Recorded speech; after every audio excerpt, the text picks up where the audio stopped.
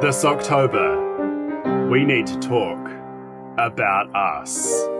Welcome to Sync Floyd, the podcast where we watch every movie ever made to see if it syncs up with Pink Floyd's 1973 magnum opus, The Dark Side of the Moon.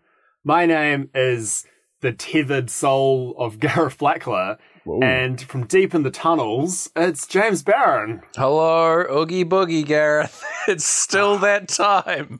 I'm just going to keep saying Oogie Boogie until it's my catchphrase. Until anyone else knows what I'm talking about. Please, God.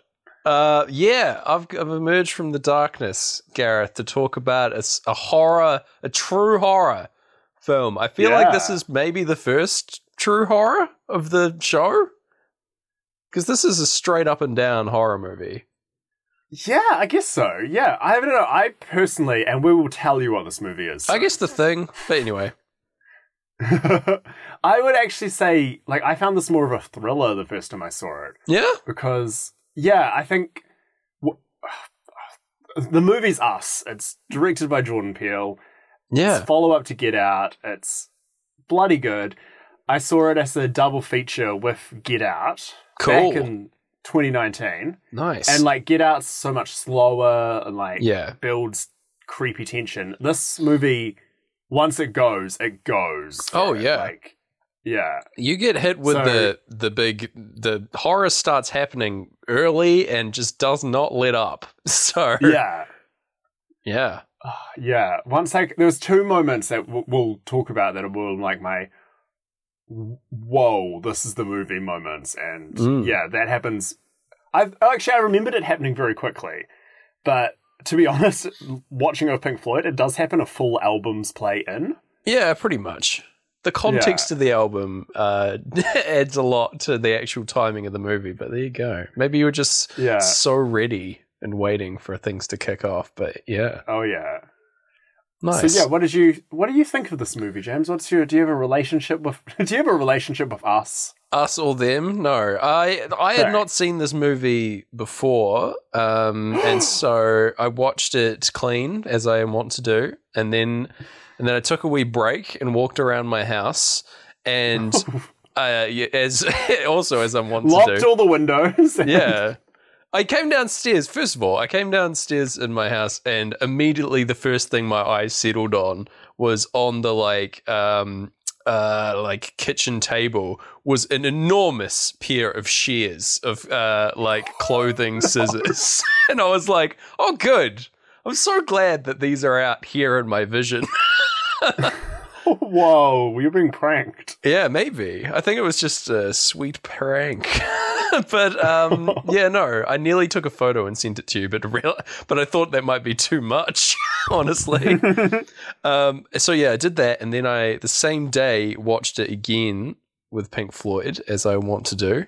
And, honestly, what this has happened before, but I feel like watching with Pink Floyd definitely takes the edge off. Because the first time I was a scared, shocked little child.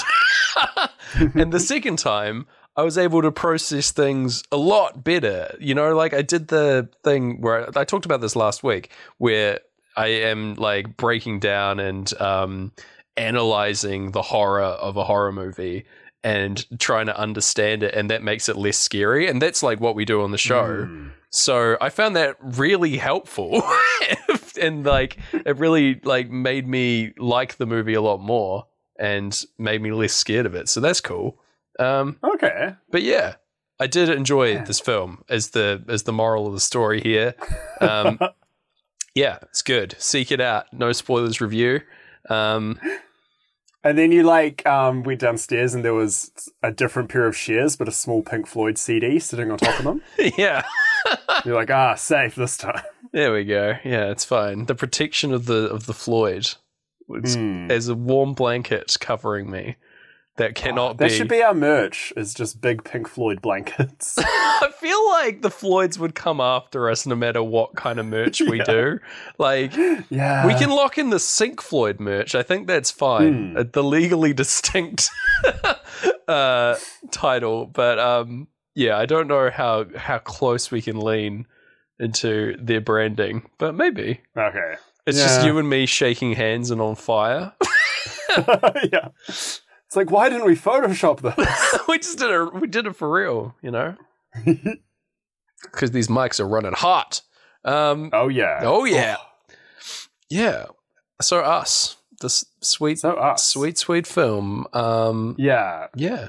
I adore this film. But I think I'm like, I don't know if I can consider it objectively because I'm such a Jordan Peele head. Like I had the stretch where I would cook myself my dinner and then sit there on the floor eating my dinner out of a bowl because otherwise I'll spill it. And watch just any Key and Peele sketch. Like, because I eat pretty quick, so I'll probably do like 1 or 2 Key and Peele sketches, eat my dinner, and then I have to go off somewhere. And I'll probably spend the walk or the drive just trying to. The thing about, if you're a nerd, the thing about the Key and Peele sketch structure, Key and Peele being the TV show that the director of the film, Jordan Peele, did beforehand. Jordan Peele is human. Anything else you might have missed under a rock.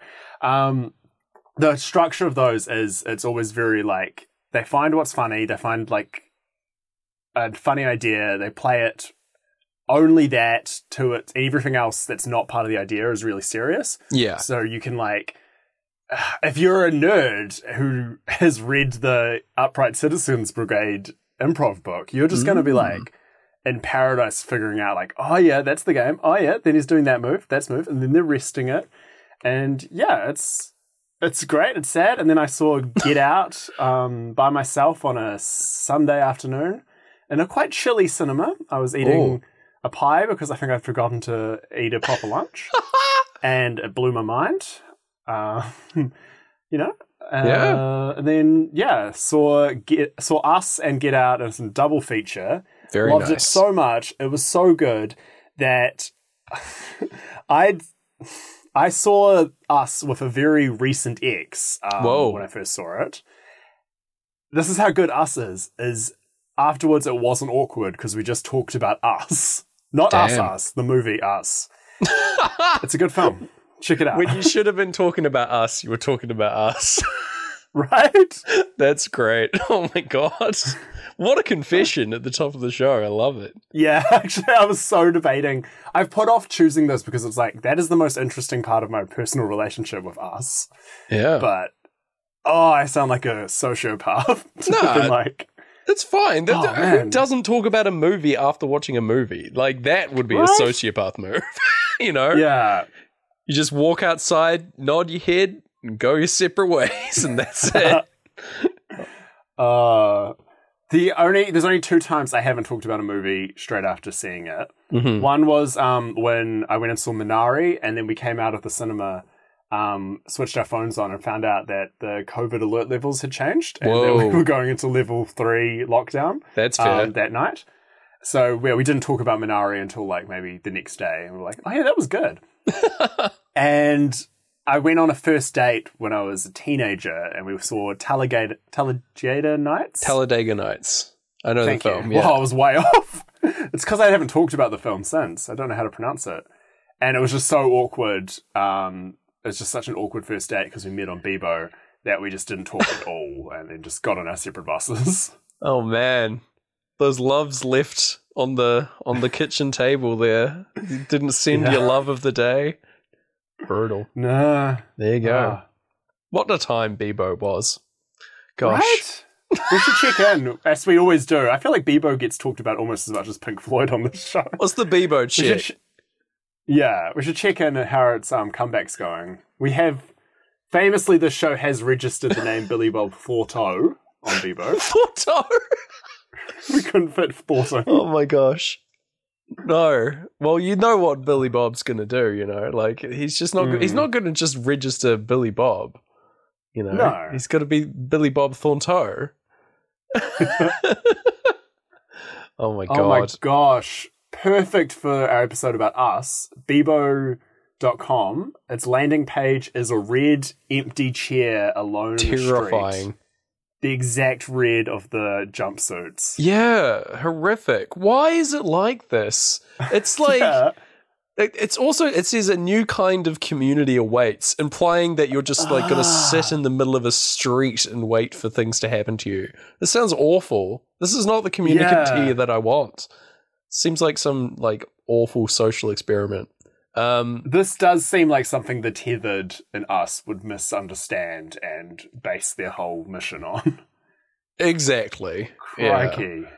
Oh my gosh. Shall we get into this discussion, because there's a lot to talk about. I've done a full book report as I tend to do, but I'm ready to talk about this because there's a lot going on in this movie, and so much. Yeah, watching it twice in a row really helped me catch a lot of stuff. Fair. So yeah, all right, let's do it.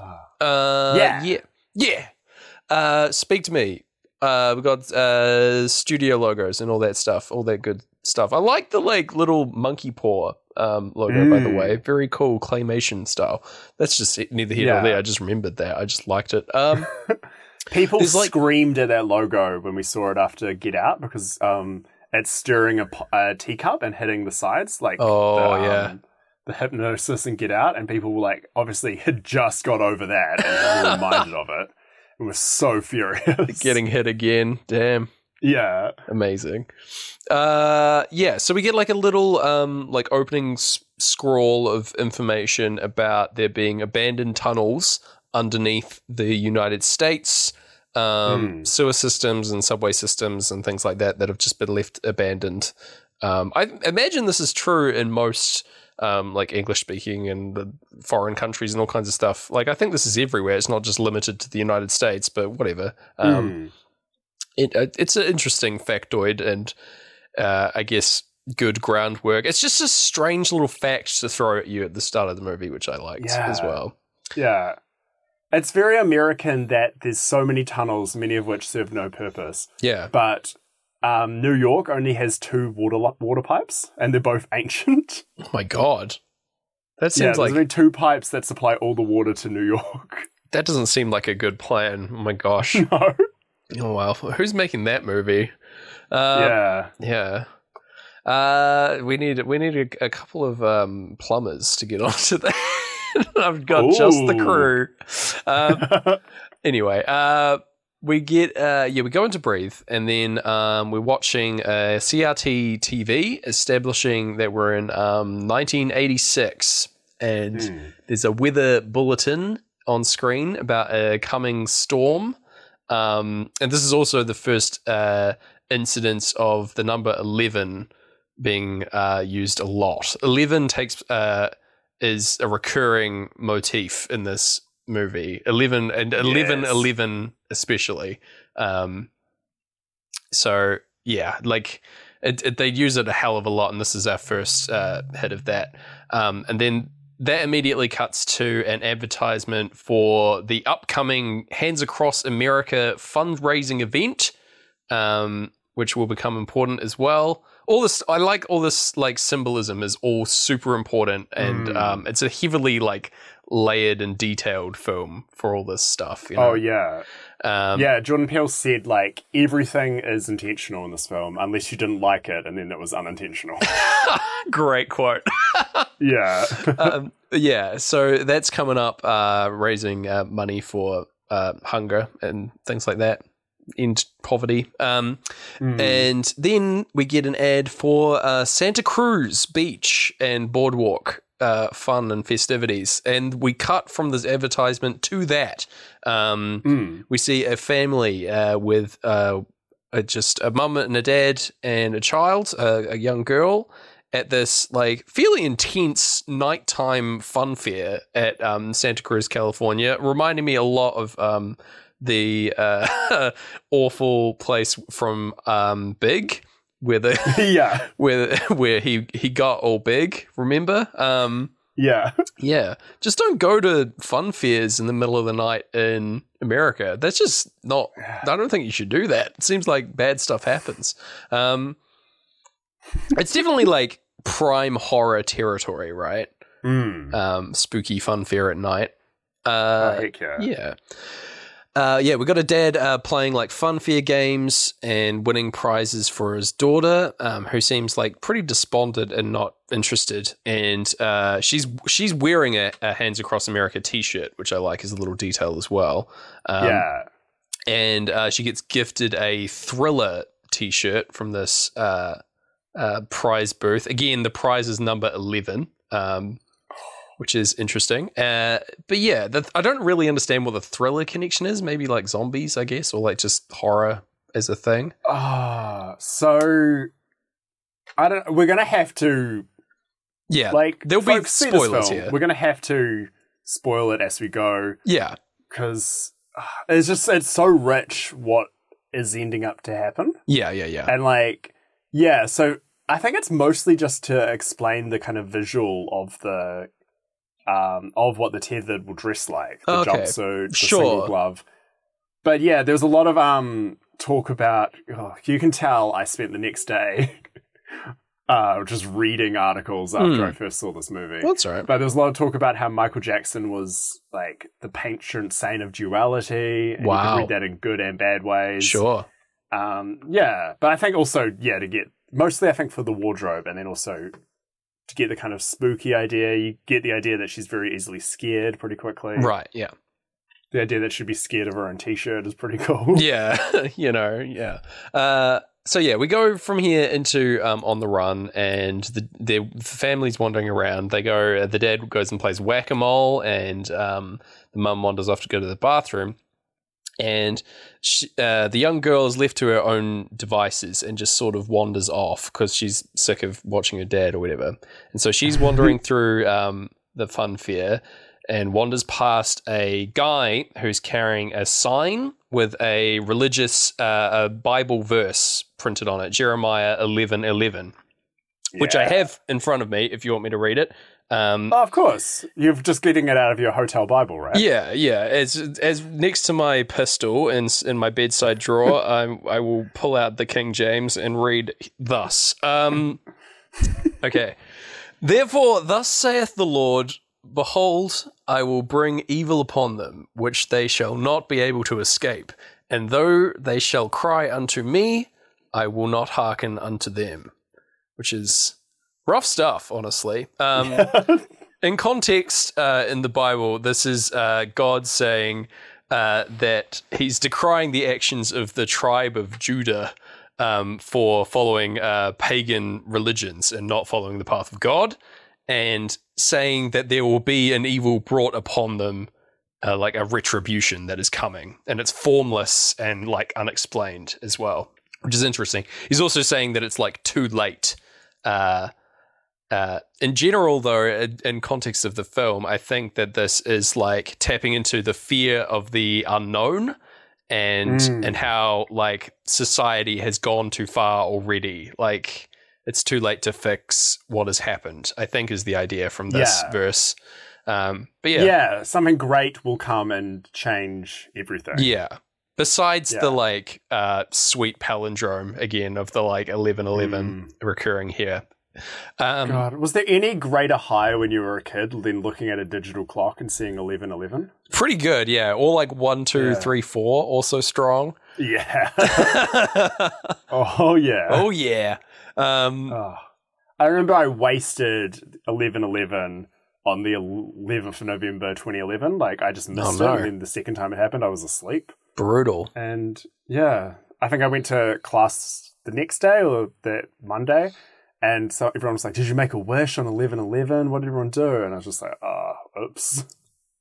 Just having a snooze, waiting for the world to change. So she goes down past this guy and into a Hall of Mirrors ride, which is themed around Native American Vision Quest and is titled Find Yourself, which is... prophetic and cool. And there's a big old spooky owl in here coming out of the wall, which is just like a fun comedic moment. I love this little spooky boy. Yeah, I feel like that's the only jump scare in this film as well, right? Yeah, I guess so. Yeah, he comes out of nowhere and makes a loud sound. I guess that counts, yeah. And yeah, so she gets lost in this mirror maze, and the power cuts out all of a sudden, and she's like kind of freaked out trying to find the exit. And yeah, we get the crash sound right as the power winks out, which is nice and on the run. And so she's like looking around in silence, and then the clocks go off when she starts to whistle. I believe she's whistling Itsy Bitsy Spider. And she hears an echoing whistle in reply to hers, which is upsetting. And yeah, she like approaches or like backs up to a reflection which is facing the wrong way. Yeah. And you're like, oh, that's not good. And then, yeah, we see her turn around to look and her eyes widen. And then we get a cut to the opening titles of this movie, which are really strange until you find out what's going on. Like, this makes no sense, this cut. And you're like, what?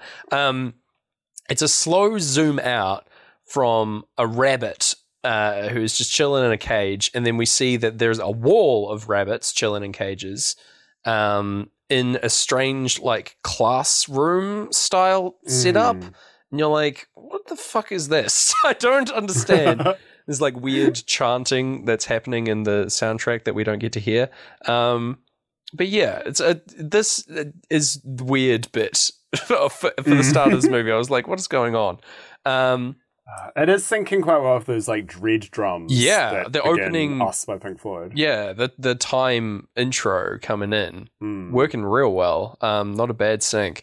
Yeah. Did you notice it's 11 by 11 rows as well? Like 11 columns of rabbits and 11 rows? I did not notice that, but that rules. Man. Yeah. So smart. And Bunny's ears look like little 11s? That's a fresh Gareth one. No, I like it. And yeah, we cut to present day in the future. Here we go. And we got a family going on holiday.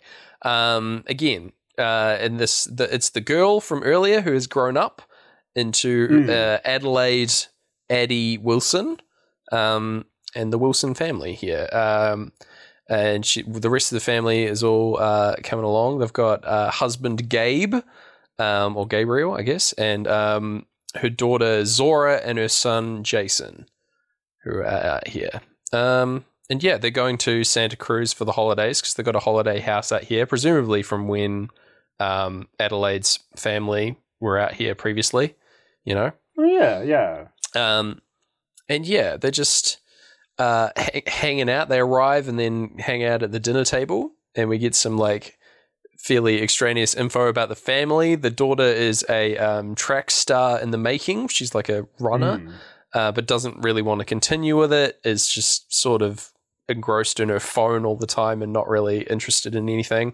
And the Jason is wanting to do like a magic trick with a strange little spark thing. Like he strikes this little thing and it makes sparks appear, but he can't get it to work. And he's also like swearing in front of his parents and all kinds of stuff. But yeah, he makes a really interesting comment just in the dialogue of the film where he says when he gets the finger pointed at him for swearing, he says, if you're pointing a finger, there are 3 fingers pointing back at yourself, which I think is like the director talking about the themes of the movie, maybe. Oh, yeah. Yeah, like I can't like objectively hear that saying because it just brings me back to a principal saying it when I was in intermediate school to like everyone, and all our tiny minds just exploded. He's like, whoa, he's scolding us, but he's so smart. He knows about fingers. He's so clever. Yeah. I never noticed it. And then they follow this with some blatant hitchhiker's thumb erasure by saying that your thumb doesn't point back at you. But I mean, I'll have you know that my scary horror movie thumb is pointing right back at me when I point. That's impressive. Ugh. Mine like points. Oh, I guess if I'm like pointing, no, it's like pointing at the sky more so than anything else. Yeah, I can't get my thumb to point straight up. It either has to point all the way back at me, shaming me as I point, or I have to point it forward, like Bill Clinton giving a thumbs up. Oh no, There's no way Yeah. you win out of that scenario. Nah.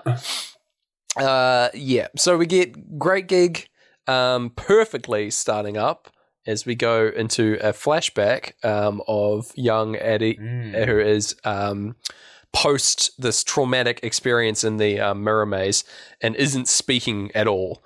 And her parents are really worried about her and have taken her to a child psychologist. And we get this scene playing out as a young child Eddie is watching through a mirror, which is, again, great. Just good set design and everything.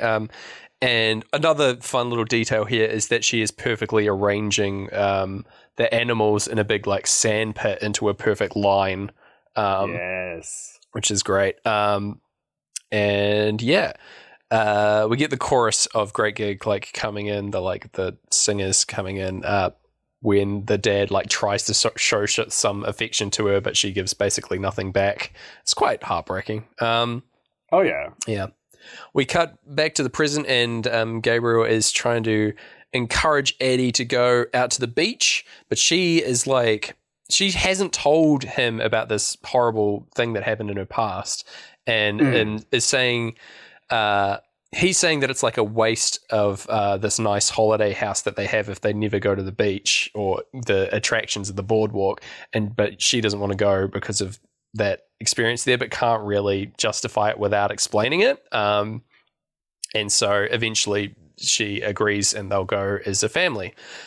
And then we get a couple of minor other things where like the sister and brother are like messing with each other. Jason wears this little werewolf mask, I guess. He looks kind of like Chewbacca. Yeah.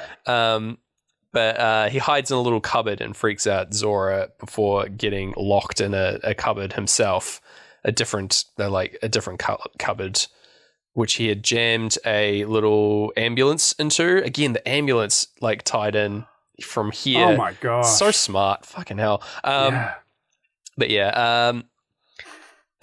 Meanwhile, in the basement, Addie is again reminiscing about her childhood. She sees like a bar and enormous mirror for practicing ballet down here. Yeah. Because she was a dancer growing up, and I guess into adulthood as well. I think that was what her profession was. But anyway, before becoming a mum, maybe. And also, Gabe has bought a terrible, shitty boat, like just a outboard motor on the back of a piece of metal, called the Crawdaddy, which is such a great name. Both boats in this movie have hilarious names. What's the other boat? It's called the Bee Yacht, with yacht Oh, yes, I didn't know that. in the middle, which is hilarious. There's a lot of like humor injected into this movie, which I really appreciated. Just cuts through the tension right when you need it. It's usually in dialogue, but then there's a lot of like minor visual ones as well. It helped me. And kind of once you realize what once you kind of realize what we kind of see, like why the baddies look like this and what their plan is, there is like a humor in that as well, like a dark, that's, we'll get to it, but it's, there's a reason 25-year-old Gareth would watch these sketches eating his dinner and then go for a walk. The man knows comedy. He knows what he's doing, all right? Even then. Jordan Peele has said, but I couldn't find this quote again. Okay. I'm sure I read it. He said that the boat isn't a metaphor. He just wanted the family to have a boat. But then someone did point out that a crawdaddy is a type of like crustacean that can essentially clone itself. Wow. So it's like, you just couldn't help yourself, mate. Clever. Love it. Yeah. So, I do like that he's got this boat and we see this as money starts up and we're getting into they're heading down to the beach to meet a family who is obsessed with money and status. Who I can't remember their last name, but we're going down there at the moment. But we've got a few other things to cover off. Before they arrive at the beach, there's some kind of like crime scene with the ambulance on the side of the road where an old man is being wheeled into an ambulance after being what looks like he was brutally attacked by something. He's like scarred up and bloody. And I don't know if you can tell from here, but it is the guy from the who was holding the Bible verse sign from the start of the movie, same guy who's being wheeled in. I don't know if you can. I think it does linger on him, and you can probably put it together if you like think about it at this stage, but I don't know. Either way, he's getting wheeled in. It's definitely not a first watch thing you'll realise, I think. Oh, that sounded pretentious, but, you know, it's not. That's fair, you know. So, yeah. Who's watching a film and figuring that out? Yeah. We get to the beach, and, we catch up with some fairly fun characters, Josh and Kitty, as played by Tim Heidecker and Elizabeth Moss, who are both just having the best fucking time in this movie. It is so fun watching these guys just like be really unhinged later on in the film. Oh, they are loving it. But anyway, they are loving these roles too. Their beach going personas here. And they have twin daughters as well, Becca and Lindsay, who have well chosen names. And they're just like basically like a vapid rich family. We get a couple of like minor things. Josh has like a nicer boat than Gabe and is like flexing that. And he's got the flare gun. The ultimate flex. Kitty is just like drinking rosé, like thousands of glasses of it, and has gotten a facelift to appear younger. So, you know, she's, I don't know. I think like the movie isn't like saying that these things are like reprehensible. It's saying that they are trivial and like not worth obsessing over to the degree that these characters do, I think is the idea. I don't even think there's that much judgment. I think they're just like, I don't know, because the movie's, I guess, sort of, it's about privilege. But like, it's not like, I think a weaker movie would have made these guys way worse and way more, like, way more one-dimensional and maybe had the other characters kind of judge them. But everyone's, they're definitely like, seem too mean. They seem like real people. Like, they don't seem like awful to be around or whatever, you know. They aren't like caricatures. But I'll tell you though, watching this and being in a lockdown, I just miss going to the beach and hanging out with people I don't like. Like, that is fair. I'm stuck here hanging out with people I do like, that I live with. It's just like, give me a jerk. Just give me sand between my toes out on the beach. Oh my gosh. I can't knock it, Gareth. As someone who has the capability to go to the beach, I'm flexing on you like Tim Heidecker right now. I did go to the beach this weekend. I'm not going to lie. What? Sorry. Good on you. It's barely even beach weather. It was quite nice. It was a nice time, and it was. Yeah, I'm sorry. I don't want to. That's all right. I don't want to be inflicted with a punishment from God for doing this. But anyway, the daughters are also like, I guess, nasty to Jason here by saying that he's like childish and playing with toys, not grown up, and they also say that Zora is like saying that she's dumb for not wanting to go in the water and she just wants to like hang out on land. We also see that the Hall of Mirrors in the background here on the beach at the waterfront has been rebranded over time to depict a wizard rather than a Native American, which is a good call, but a great touch that like they realized probably not okay. But yeah, it still has the creepy owl because that's a familiar of a wizard. So it's fine. We go into Us and Them and we get like a kind of misdirect where we think Jason is going to wander off towards this Hall of Mirrors, but he just goes to the bathroom and then emerges and sees a very strange sight. There's a guy standing with arms outstretched in the middle of the beach, facing away from camera, in like a big overcoat, and you can see like a little hint of the red jumpsuit underneath. It's not like overt here, which is interesting. But he also has blood dripping down his hand, and we don't see his face or anything like that. And it's not clear what's going on. It's just a creepy scene. And at this point, it's Addie realizes that Jason is missing and like runs off to find him, and then like massively overreacts that he had wandered off here at the beach, like panicked that he was going to get like captured or whatever.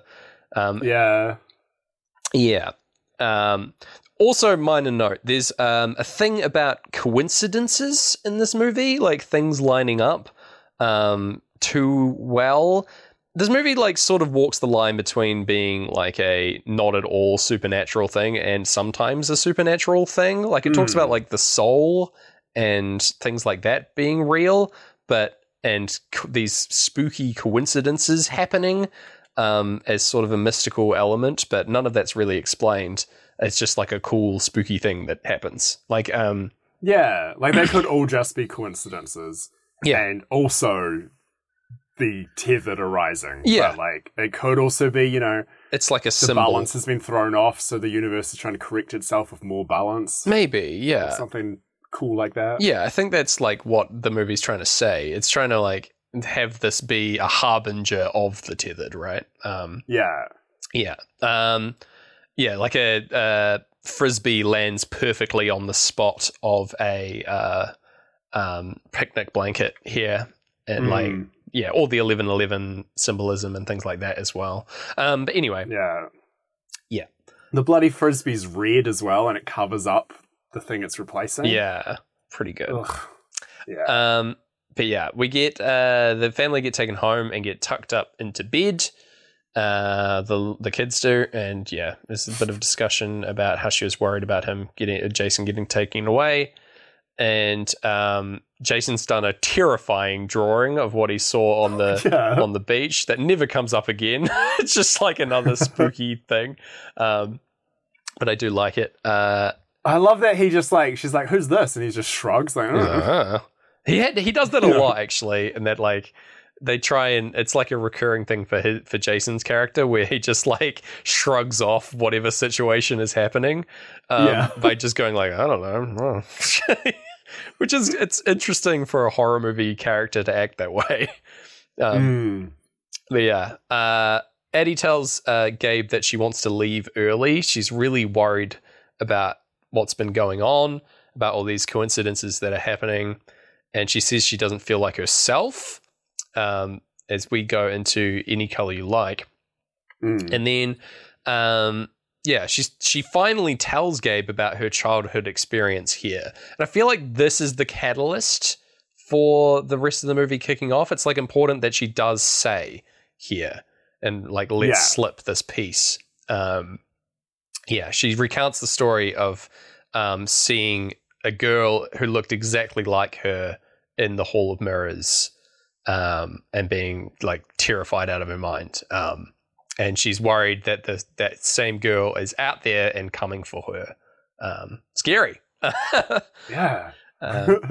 And then they're talking about that, and they're like, "Well, it's fine. I would be able to knock you out if need be," which is such a weird thing to say for a husband. But anyway, and it's at this point that the horror starts. The power cuts to the house, and Jason very quickly appears in the doorway, saying that there is a strange family standing in the driveway, and. Indeed, there is. There is 4 people, a family, holding hands and just standing at the top of the driveway facing us. And it's very upsetting. I just love any horror movie that announces its big event that chill. Like, as a kid, like, hey, there's a family in the driveway. Or I feel like there's a lot more examples, but I'm trapped only on Scary Movie 3 going, the TV's leaking. Yeah. Nice.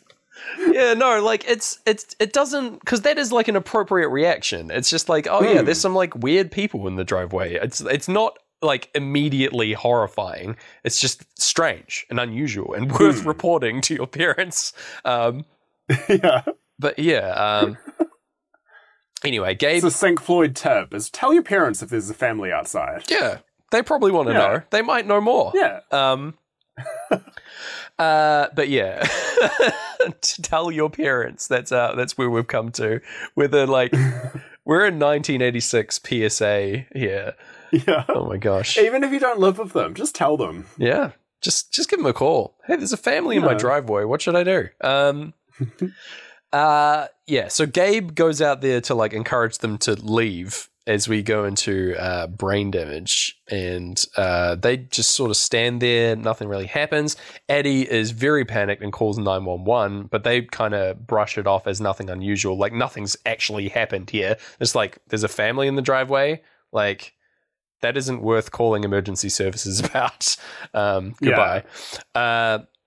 We do brain damage and Pink Floyd are aware of what is going on though, because they sing out that the lunatics are on the grass and then in my home. You know, can't get much more on the nose than that. Yeah. And yeah, Gabe grabs a baseball bat and like tries again to get them to leave. And it's at this point that this scary family springs into action, just like heading off in 4 different directions, which is scary in of itself. Like in different ways as well. Like the girl just runs off, the young boy starts scuttling like a crab into the undergrowth. And the big guy just starts shuffling forward zombie like. It's like ugh. And yeah, we get into Eclipse, and they are breaking into the house. The dad is trying to like knock the door in, and then the mum of the family just unlocks the door with the hidden key that's in the rock outside that you got from Sky Mall. You know the one. And then the big dad guy forces his way in and like steals the bat in the process, which is impressive, just through a like half closed door, and then like gives Gabe's leg a big old smack with the baseball bat, and then right on the like dark side of the moon, the family are all coming into the house, and then we go into like absolute silence. The dark side of them. Coming in, and they the Wilson family get cornered into sitting on the couch, and their counterparts, as we find out, stand in front of them. They are perfect doppelgangers of the family members, except twisted versions. As we will come to find out. And it's so good because we're starting our like doppelganger of the first play of the album. Yeah. And we sure are. Like I haven't been like in love with the syncs, but I'm like, that's just our side of the world might not have been on sync. Maybe these tethered, you know, they're actually the ones who sync with Pink Floyd. Maybe. This point, like we haven't had too many, but yes, perhaps more. Yes. So this from here on, this movie is difficult to write notes on, and that there are copies of characters. Whenever I refer to these doppelgangers, I tend to say the copy of the character. So like copy of Addie, for example, here. Oh, did you not notice? They do have names. I mean, in the credits, they're all named, even the ones you don't see. Yeah. It is great. It is a nice touch. They do all have names. It's just that I didn't catch most of them in my notes. That's fair. Yeah. Presented in the credits is awesome because they have where the characters play, the actors play 2 separate characters. The doppelganger is written in red, which is great. Like that's just a good touch. What do you reckon your tethered's name would be? Oh, I don't want to think about that, Gareth. Old timey. You don't want to? No. That's fair. Probably Alejandro, what I named my horrific skeleton companion, honestly, but Yeah. he'll come alive. I love drip feeding the skeleton news to our listeners as Yeah, well. I think that's the first time we've said his name, so that's exciting. Yeah. Yeah, what about you, man? I don't know. I was trying to think of a fun, like, what's your tethered name generator? And the best I got is like, what's your granddad's middle name? Oh, so mine God. would be Edwin. Russell. Oh, yeah. Yeah, that works, actually. Yeah. Yeah. I'm scared of Russell now. Gosh. Russell's a great spooky name because it implies, a scary sound. Rustling. Yeah. Of bushes. Yeah. Boogie boogie. And do you think you could beat your tethered if they came? Hell no. Absolutely not. They have been planning for years to kill me. I'm screwed. Like, I am woefully underprotected. Like, they will get me immediately. I'll go down so fast. Yeah. Same, what about you? Even if I tried to get fit, it'll be down there getting fit as well, like following everything I do. It does everything that you do, but it also has the advantage of knowing that this conflict is coming. Like, yeah. Like, that sucks. That is a great antagonist.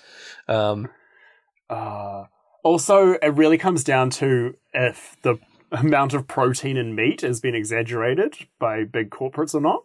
Yeah. Because, like, I obviously to you, I haven't eaten meat in like 10 years. Meanwhile, my tethered will be down there. Every time I'm eating a little cake, he's just eating a rabbit. So he might be swole off his sweet rabbit protein. I don't know. It's unclear. Yeah, that's one of the like minor gripes I have with this film is that the rabbit thing is super weird. But anyway, we'll get there. Yeah, that's a good point. But we'll get there. We'll get there. Those. Yeah. Yes. So this copy tells a story about a young girl and a shadow that are connected or tethered together. And this is a true story, baby. And they two live a mirrored life where the girl enjoys happiness and all the joys of the earth are above ground. And meanwhile, underground, the shadow lives a terrible, tortured existence. Like a cruel, like flip side of what is happening above ground. She describes the other doppelgangers here. Like Gabe's counterpart is this huge, brutish, zombie-like man. Zora's counterpart is like a terrifying, smiling, like sadist, I guess, is her thing. And Jason has like a fire-loving gremlin boy with like a sock mask instead of a like wolf mask. Yeah. I love how much Adelaide's tethered Red seems to hate her tethered husband. Oh yeah, like she's like the girl got to marry the prince, whereas her shadow married Abraham. And she just like write a sitcom about those two, honestly. Yeah. Oh no, Abraham. It is very like parts of the story I have omitted for being perhaps too dark. Like like the thing with it, like being forced into a relationship because your counterpart above ground and this like twisted relationship that they have does so. That's so dark. Like having to do all these things because like someone above you is controlling you puppet master style. Like that is horrifying. Scariest. One of the scariest parts of this film. And like, I mean, during my little walk today, I thought about it and like, let's say I got on a plane. Mm-hmm. These guys can't get on planes because we see them like, if they're trying to use, like, if someone's trying to use any kind of machinery, they just mime it. They just act it out, if I like flew somewhere, then this poor tethered would just have to walk it and then eventually catch up with me. I guess so, yeah. Yeah, or just like, I don't know, stay where I was unless I've been away too long and then start walking it. Yeah. It's not clear how it works, but you don't want to No. think too much about it, I guess. No, it's interesting because it invites you too. It's like, Yeah. I think it does a really good job of just telling enough of the story Yeah. that you're satisfied with the movie. It doesn't feel like a plot hole. They're like, No. how did the Tethered know to attack in Santa Cruz? It's Sure. probably, it just kind of like, It's just how it goes, I don't know. There's got to be a good metaphor somewhere for it. Like you're seeing just enough.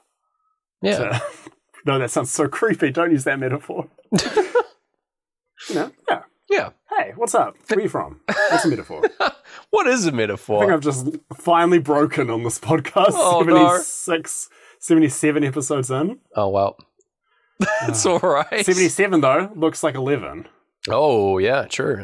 He saved it. Another dark mirror, a black mirror. Oh. Yeah, so it's a very awful, horrific story that gets told, and it's well delivered in this, like, we can't hear it on this playthrough, but I did in my clean one. She's got this raspy, like, choked voice that she delivers all her dialogue in her doppelganger form, as if she like hasn't spoken for years or something. It's horrible. Like it makes it all the worse. But yeah.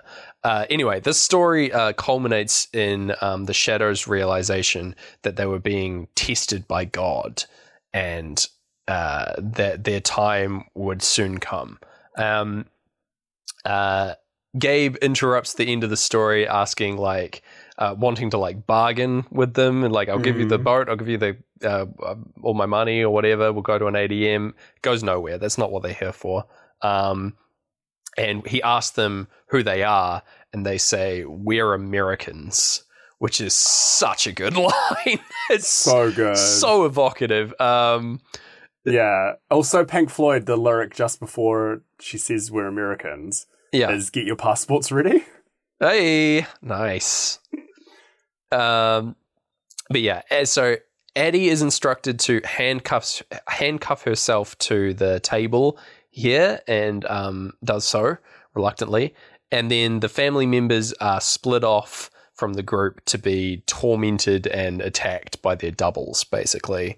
Yeah, Gabe is dragged outside over broken glass over the crash sound, which I hated.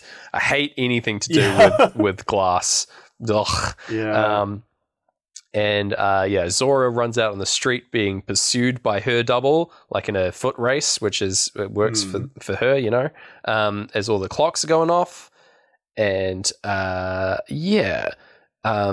Gabe is in his confrontation. He like is just sort of edging away from this like huge man and trying to speak to him, but he can only like bark, like shout at him. He doesn't know any words or anything. He just sort of screams at him.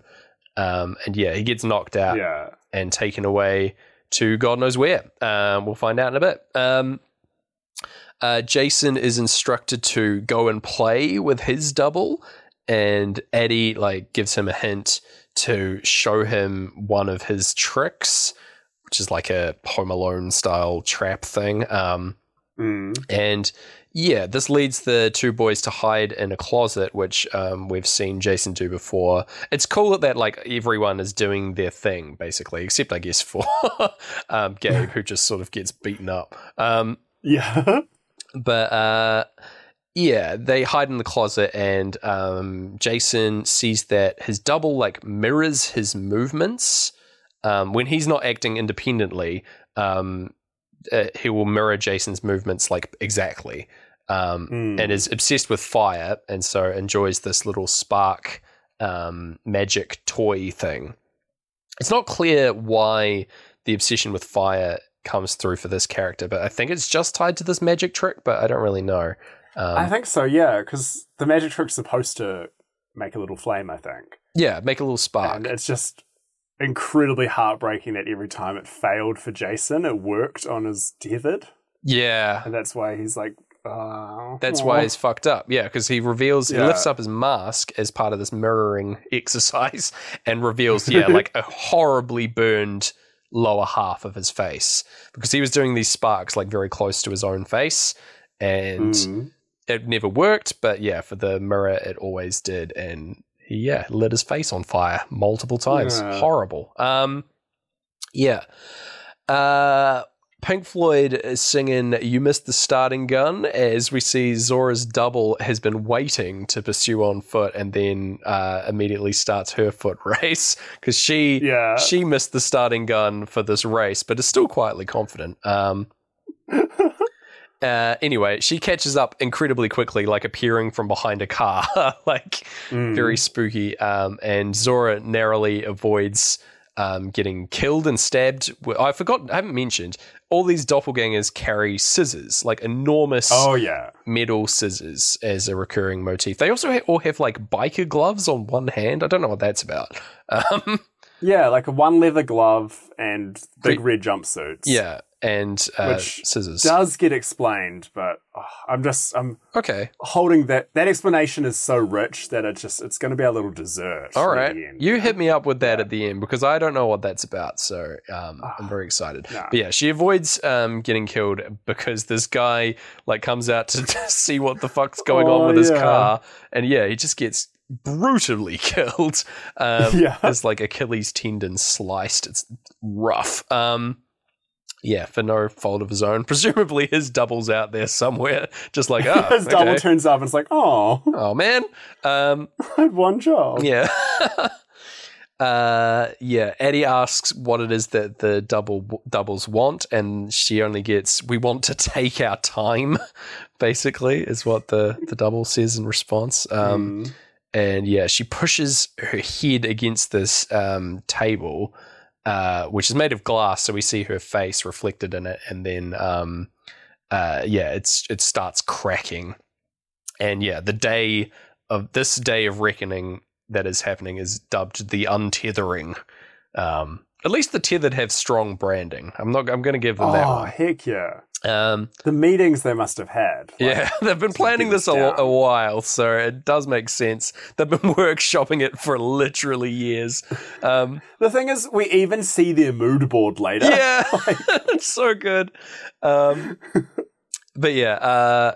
Gabe is in the back of his boat, trapped in a garbage bag, about to be, I guess, tossed overboard to drown.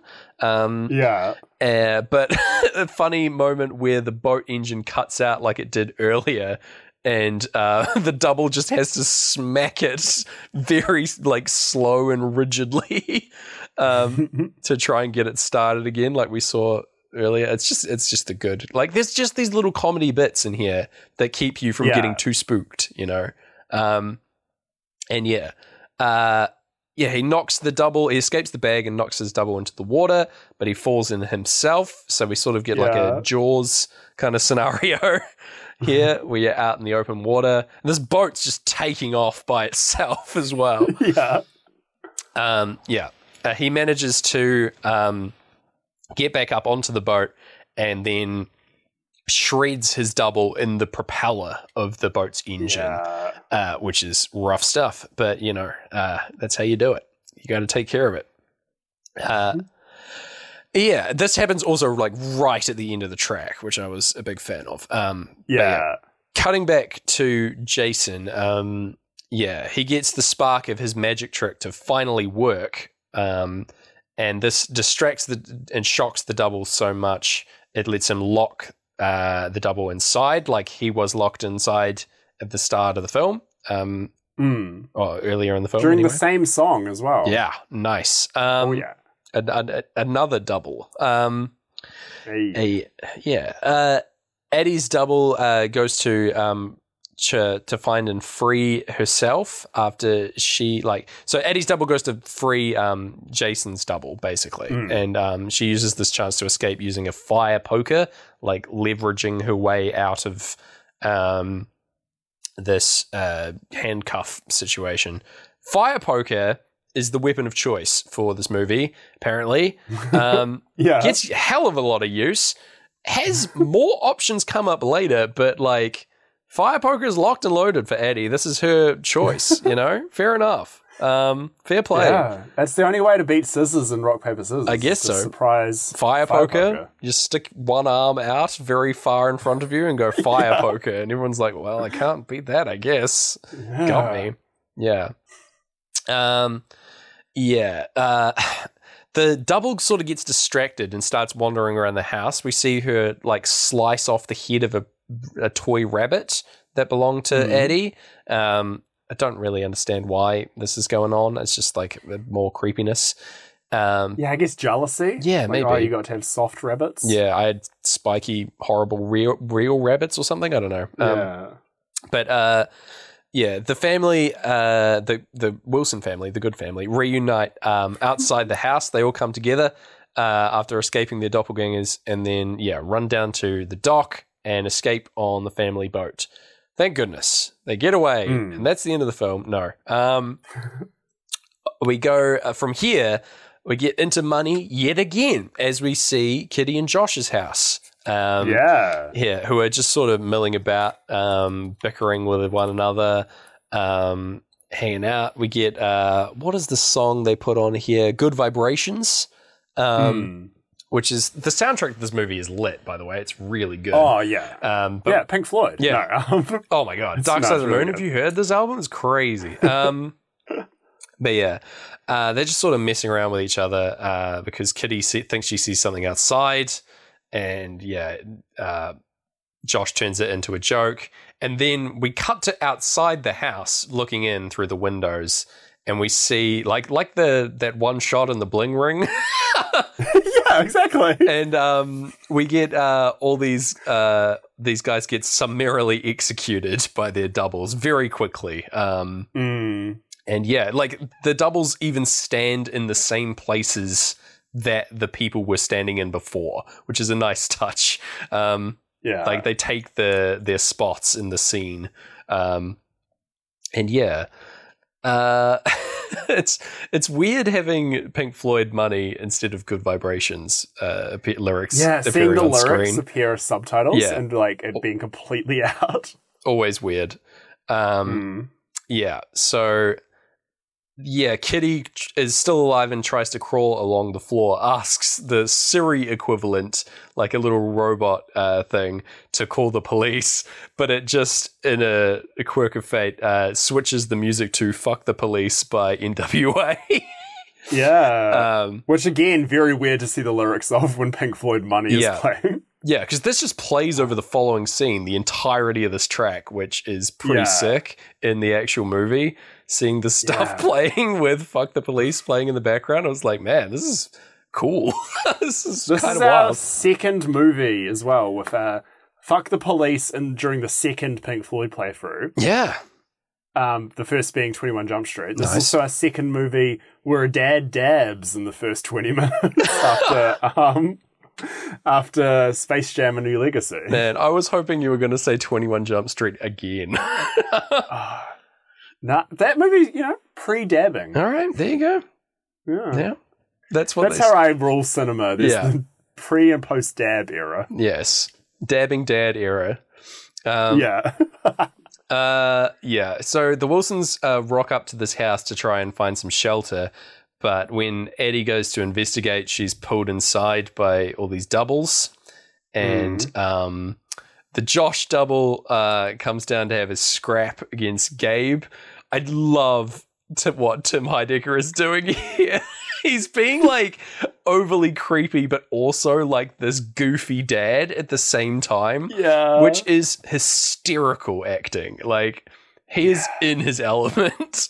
It is perfect Heidecker. Like earlier, he does the when he's about to kill Elizabeth Moss's Kitty, real character. Yeah. He does that amazing like reaches out his hand and then pulls it back to wipe his hair. Oh, so clean. Oh, so good. My favorite bit of this fight, I'm just going to cover it all off here because they end up fighting on the boat with the flare gun and all that, lighting it spookily. But I just love when he gets on the boat and puts his hands on his hips and looks around like, oh, like just classic dad pose. So funny. Oh my God. It's so good. And it's like what you were saying, it's a joke that makes sense. Yeah. Because Because it's a mirror. Tethered has just been, he's just been copying dorky old Tim Heidecker. Yeah, like this is just who he is. He's doing this, like, he's this twisted version of the same guy. So, of course, he acts this way. It's very funny. That would probably kill me. The shame of seeing my twisted version do what I do will kill me before my swole off his rabbit meat self kills me. Yeah.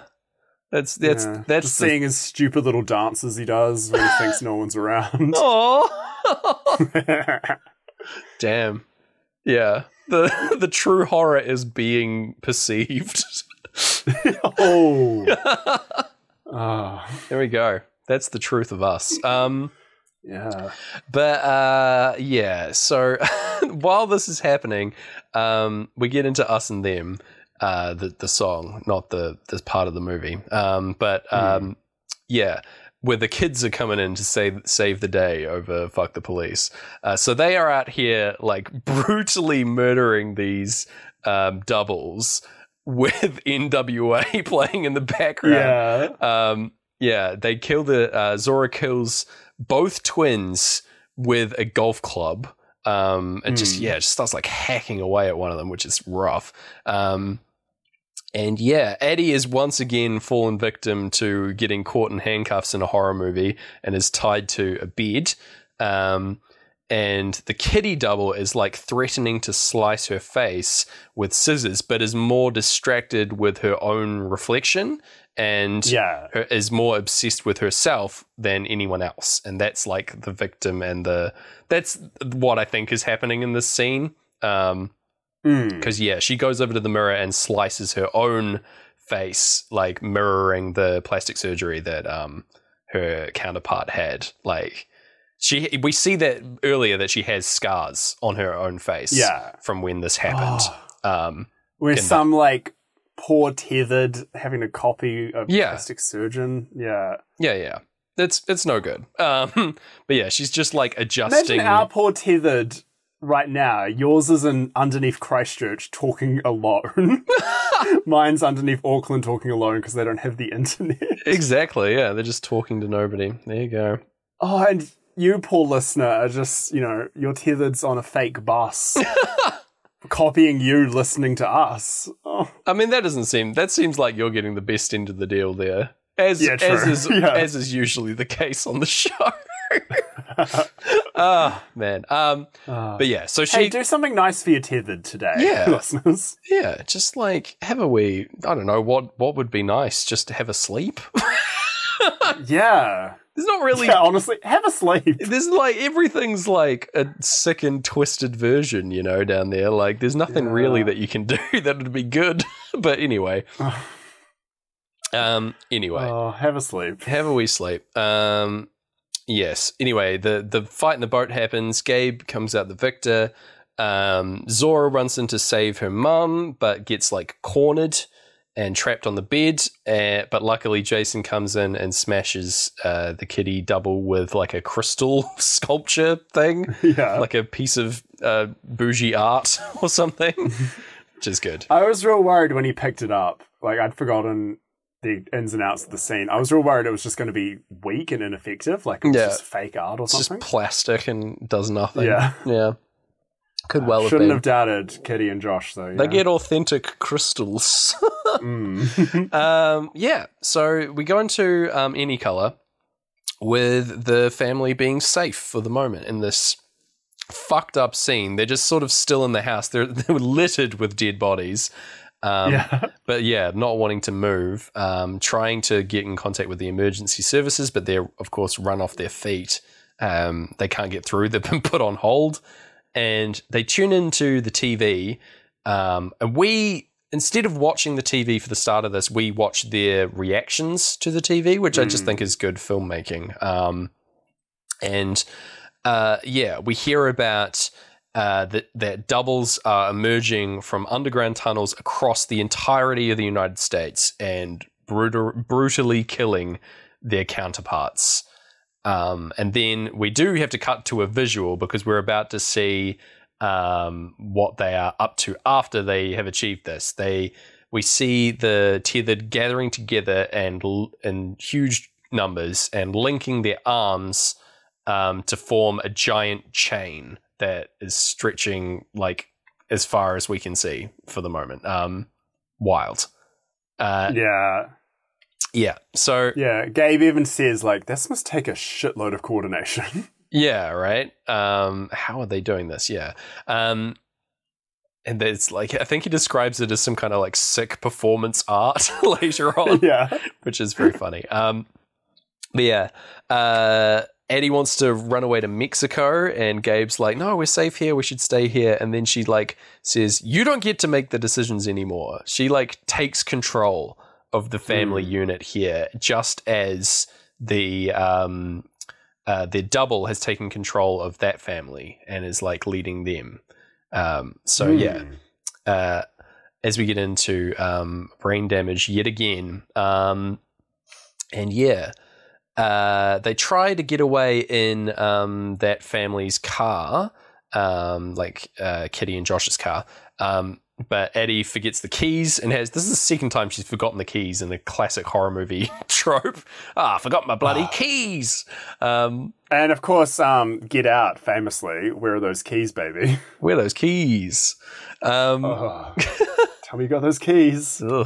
And Jordan Peele, obviously, when he started going solo, everyone was like, he where's forgot that his keys. Exactly. He's just directing it to the audience. It's like, mate, I know that I forgot the keys, but, sometimes it'll work out. I don't know. Give me a chance. So she has to go in and finish off a double of one of the twins who isn't quite dead, who's, like, woken up, and, like, they wrestle on the ground, and she finally kills her with, I think, the poker again. And then this Tevid's, like, sneaking around to another lunatic is in the hole, lunatics are in my home. Exactly, yeah. Perfect. Yeah. As she's doing this, like, Jason comes in and overhears her because she lets out some pretty guttural, like, grunts and has a wee, like, laugh to herself after killing this, which is weird. You're like, that ain't good. And Jason's like, that ain't good. And and then they head off to the car. Zora declares herself the safest to drive because she quotes her KDR, which I like a lot. Her her kill count. She's got the highest kill count in the family. Hilarious. She's got sound logic though. Her mum is handcuffed and her dad has a damaged leg. So she's like, even though she's learning to drive, she is probably the best candidate to be driving. So, as they move to get away, the Zora double appears, having run all the way here. Presumably they live quite far away. They had to take a boat to get here. But no, she's run around the coastline and gotten here. Wild. She jumps onto the car to attack them and try and break through the glass with her scissors, but is thrown and impaled on a tree branch with some nifty driving. Eddie gets out of the car and comforts the double as it dies as well, like shushes it and calms it as we get into Eclipse, giving it a bit of empathy, which is interesting. As we get into our third playthrough, over the silence between plays, day dawns. I love it when a horror movie goes into the day. It makes it all the scarier. It's honestly, it's that time jump and when it goes 5 years later, those are the time jumps that just get me. We see that the residents of Santa Cruz are littering the ground outside, conveniently outside their homes, so that we can see that they've all been killed. There's just bodies everywhere, and we're driving along, and they come across the Wilson's family sedan. Their car is on fire in the middle of the road. And they're like, what the fuck is this? And pull to a stop, and then hear some weird rustling or something under the car. And it's Jason's double, who has emerged out from underneath the car. And right on the screams to speak to me, he appears into frame. And we go into breathe, and he starts clicking his fingers like Jason did earlier to a song in a car. I don't think I covered that earlier, but anyway, this is another double mirror thing. He's clicking his fingers along with a rhythm. Doesn't really fit breathe, but that's okay. Anyway, so Eddie tries to get out of the car and like figure out what is going on. Sort of mimicking what she was doing with Jason in that earlier scene, like holding out her hand to him. And Jason realizes that this is a trap, and tells everyone to get out of the car. And he's right on the money. I think this is like another duality thing where he's like understanding how his double thinks. Yeah. Yeah, and he instructs everyone to get out of the car. And yes, there is a line of gasoline to the car, from the burning car to theirs, and it's been set to explode, basically, with the light of the match. And it doesn't happen. We don't get an explosion. But because Jason tricks his double into mirroring his actions again. He knows that he does this, and so he, arms outstretched, like Christ-like, walks backwards, staring at his double, watching him do the same as the double backs slowly into the fire that it had lit and dies, which is awful. It's not a great fit for Breathe, but it would be a great fit for Wish You Were Here. Just throwing that one out there. Anyway, as part of this like gambit, Jason gets grabbed and taken away by Eddie's double and whisked away somewhere. We don't know where. And Eddie runs off in pursuit. She is desperately chasing down Jason as she did on the beach earlier. As we get Pink Floyd singing Race Towards an Early Grave at the end of Breathe. Nice. Yeah.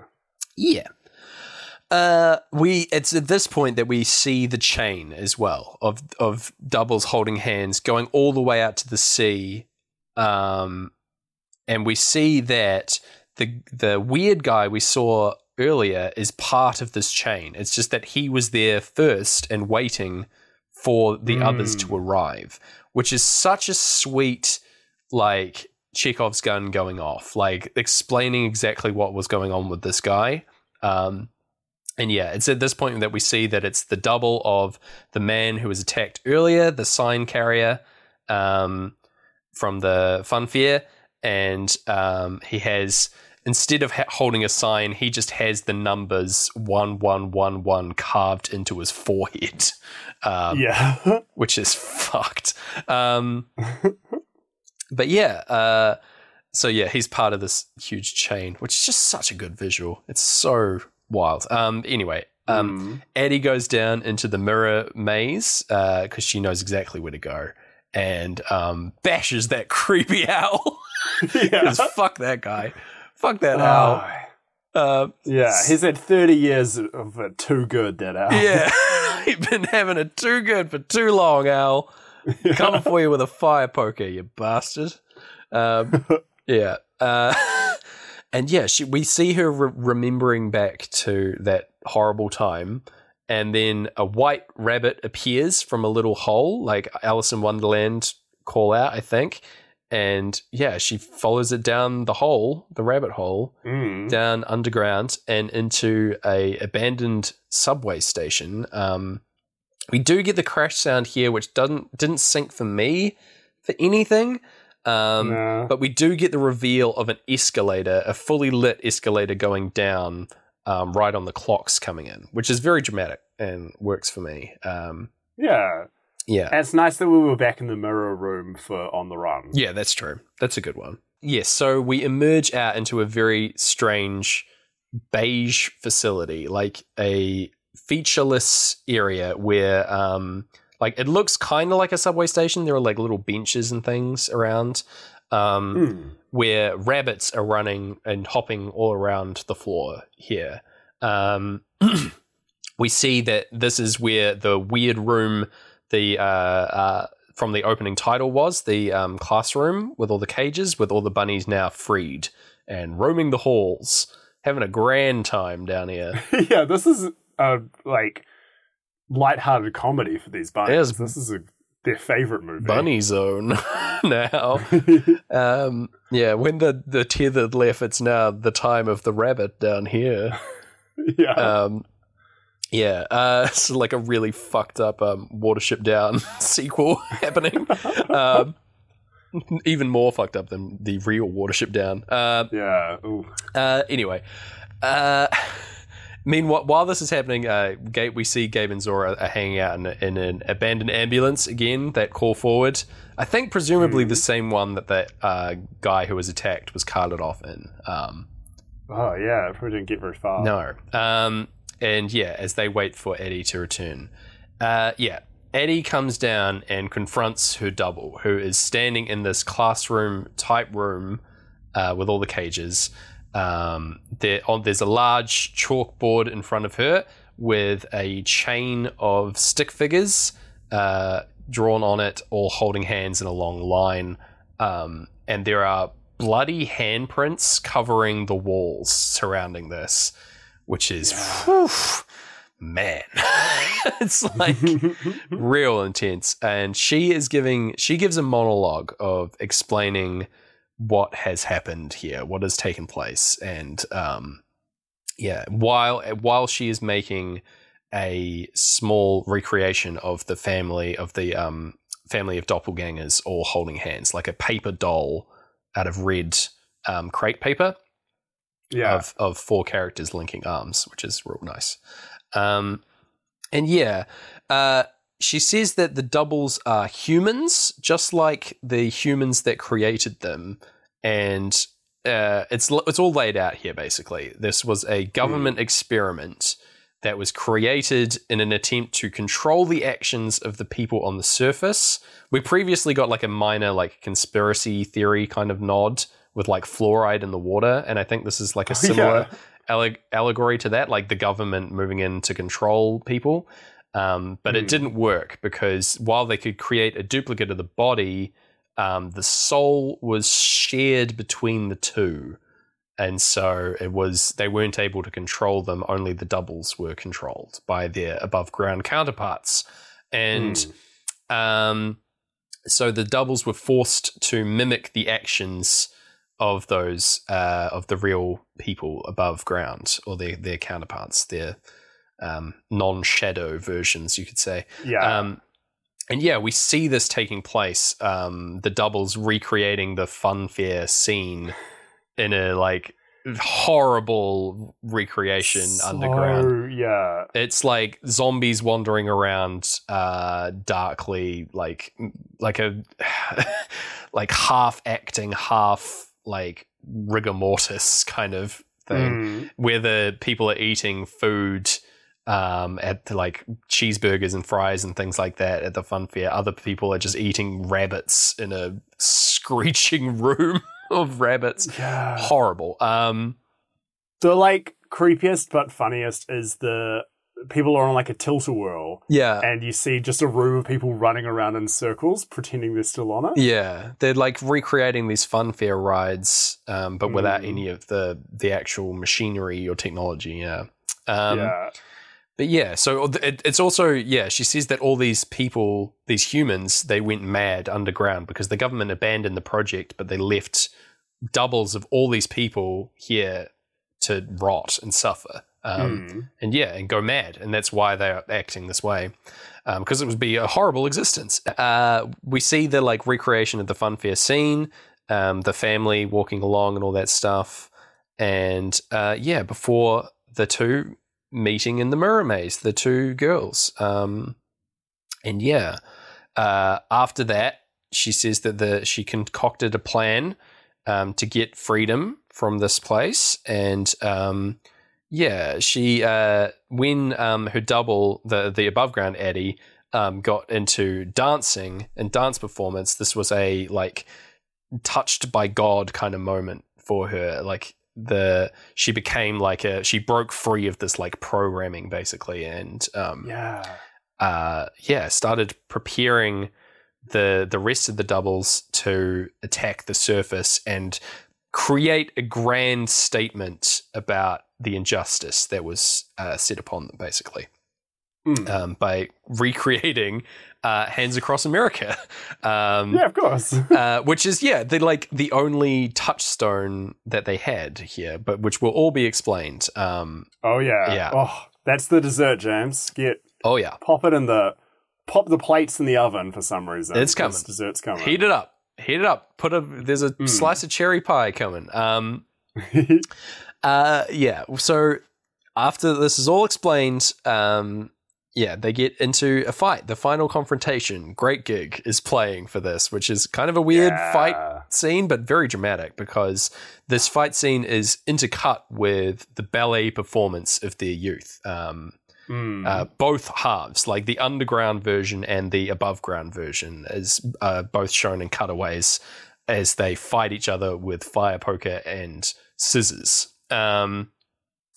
It's rough. It's it's a serious fight, and Addie's attacks get more and more frenzied, and she starts like screaming with rage as she starts fighting as well. And the other one, her double, is very quiet and serene and moves very gracefully in contrast. Showing that break in the controlling of one another, because you'd expect them to move in perfect unison, right? But she's broken free. Eventually Addie comes out the victor and stabs her double through the chest with the poker, and while she lays dying, as we get the cha-ching of money coming in, the double starts whistling the tune from the start of the film, the Incy Wincy Spider again, which is and Addie strangles the life out of her using her still handcuffed hands. Yeah. And then she's victorious, and she lets out this awful laugh again as she unlocks the handcuffs. Finally, she's been handcuffed for most of this movie, and right, yeah, and unlocks the handcuffs with the chain around her double's neck. And Jason has, unbeknownst to her, been watching this last portion of the fight from a nearby locker that he's hid himself in, again, in character.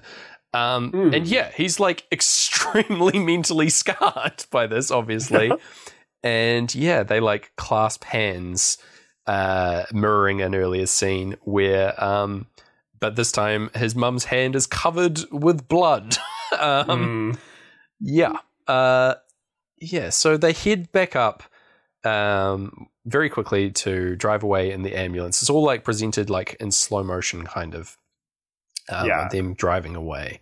And we get a flashback to that fateful night once more down in the mirror maze, where it is revealed, the grand twist of this movie, that it was the double that escaped the underground facility and not the real Addie. Addie was left handcuffed, much like the double was through most of this movie.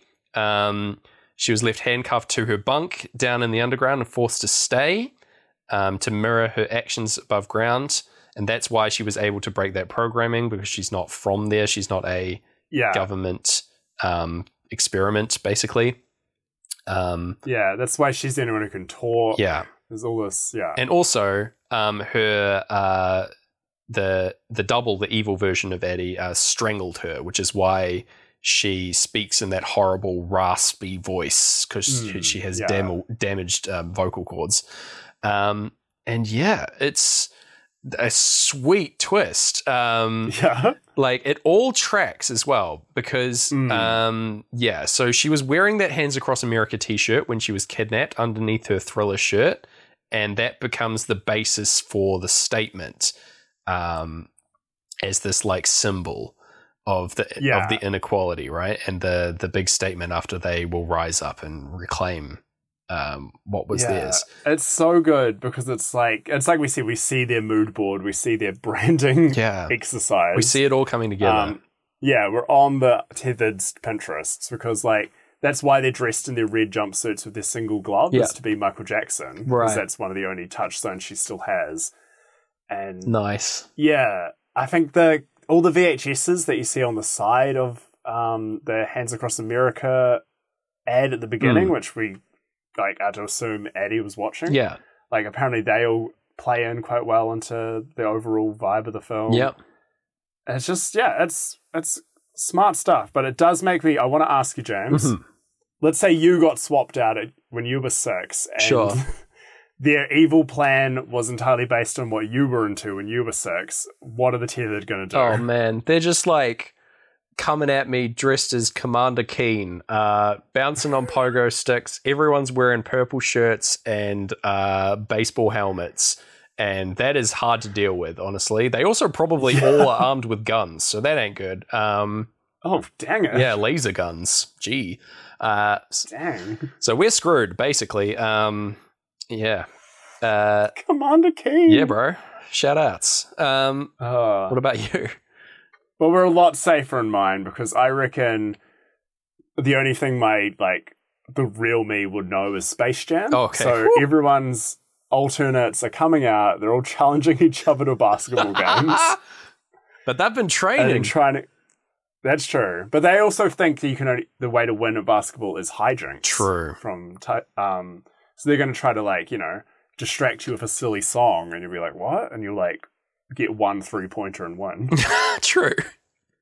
Okay, that doesn't sound so bad. Oh, yeah, I think we'll be safer unless in they yours. kidnap LeBron James, in which case we're all stuffed. Nice. So, yeah. Or they kidnap, older Michael Jordan. Oh, no! Yeah. Incredible. Us two, Space Jam.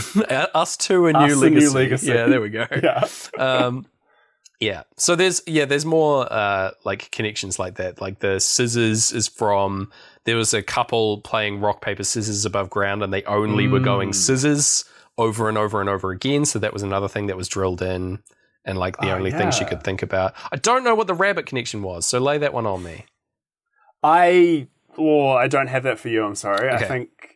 I think it was just the government were feeding the tethered rabbits. Yeah. So I think the theory is right that it's because they're clones, they were cloning rabbits, which is why it's part of the experiment, right? So there were loads and loads and loads of rabbits there first as part of that experiment before it went to human trials.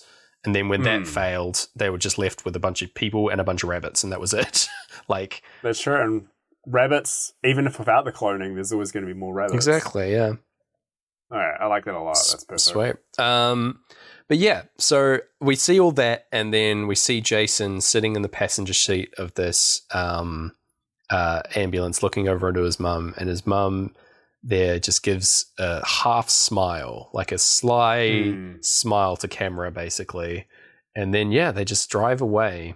You're like, does Jason, has he figured out that she's the double? We don't know. It's left unclear.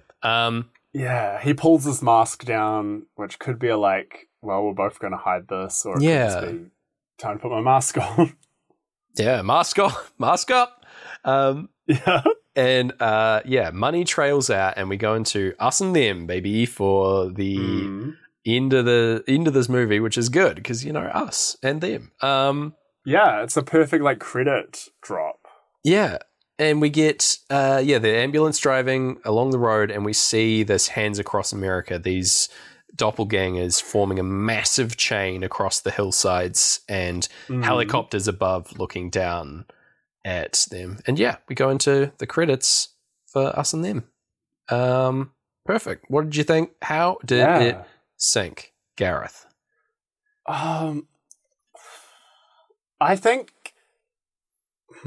I got briefly excited because I noticed we were getting a lot of missed syncs that seemed to be just missed, as if the tethered were half remembering something, and the enacting, they were a bit off. But then I was also, that's me putting in a lot of work to explain this tetheredness. Explain the syncs.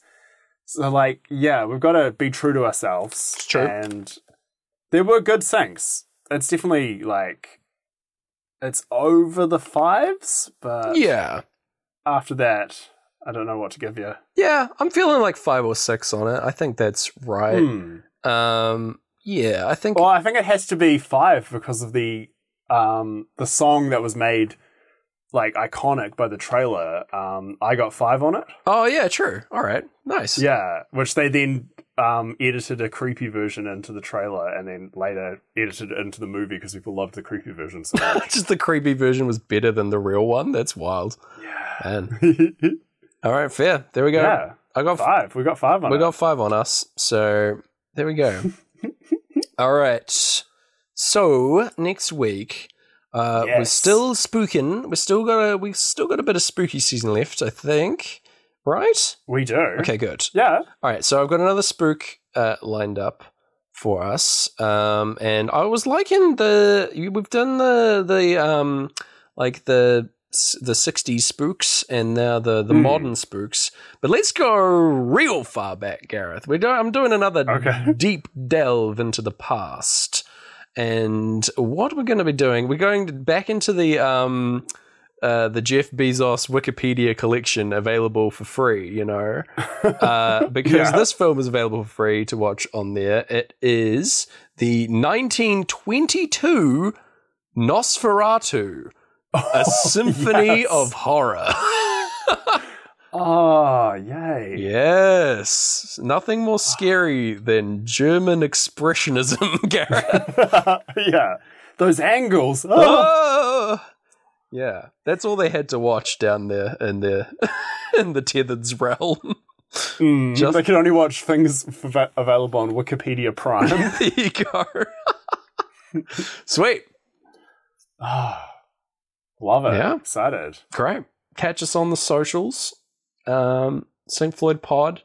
Available anywhere that you find yourself tethered to an Ethernet port. Cool.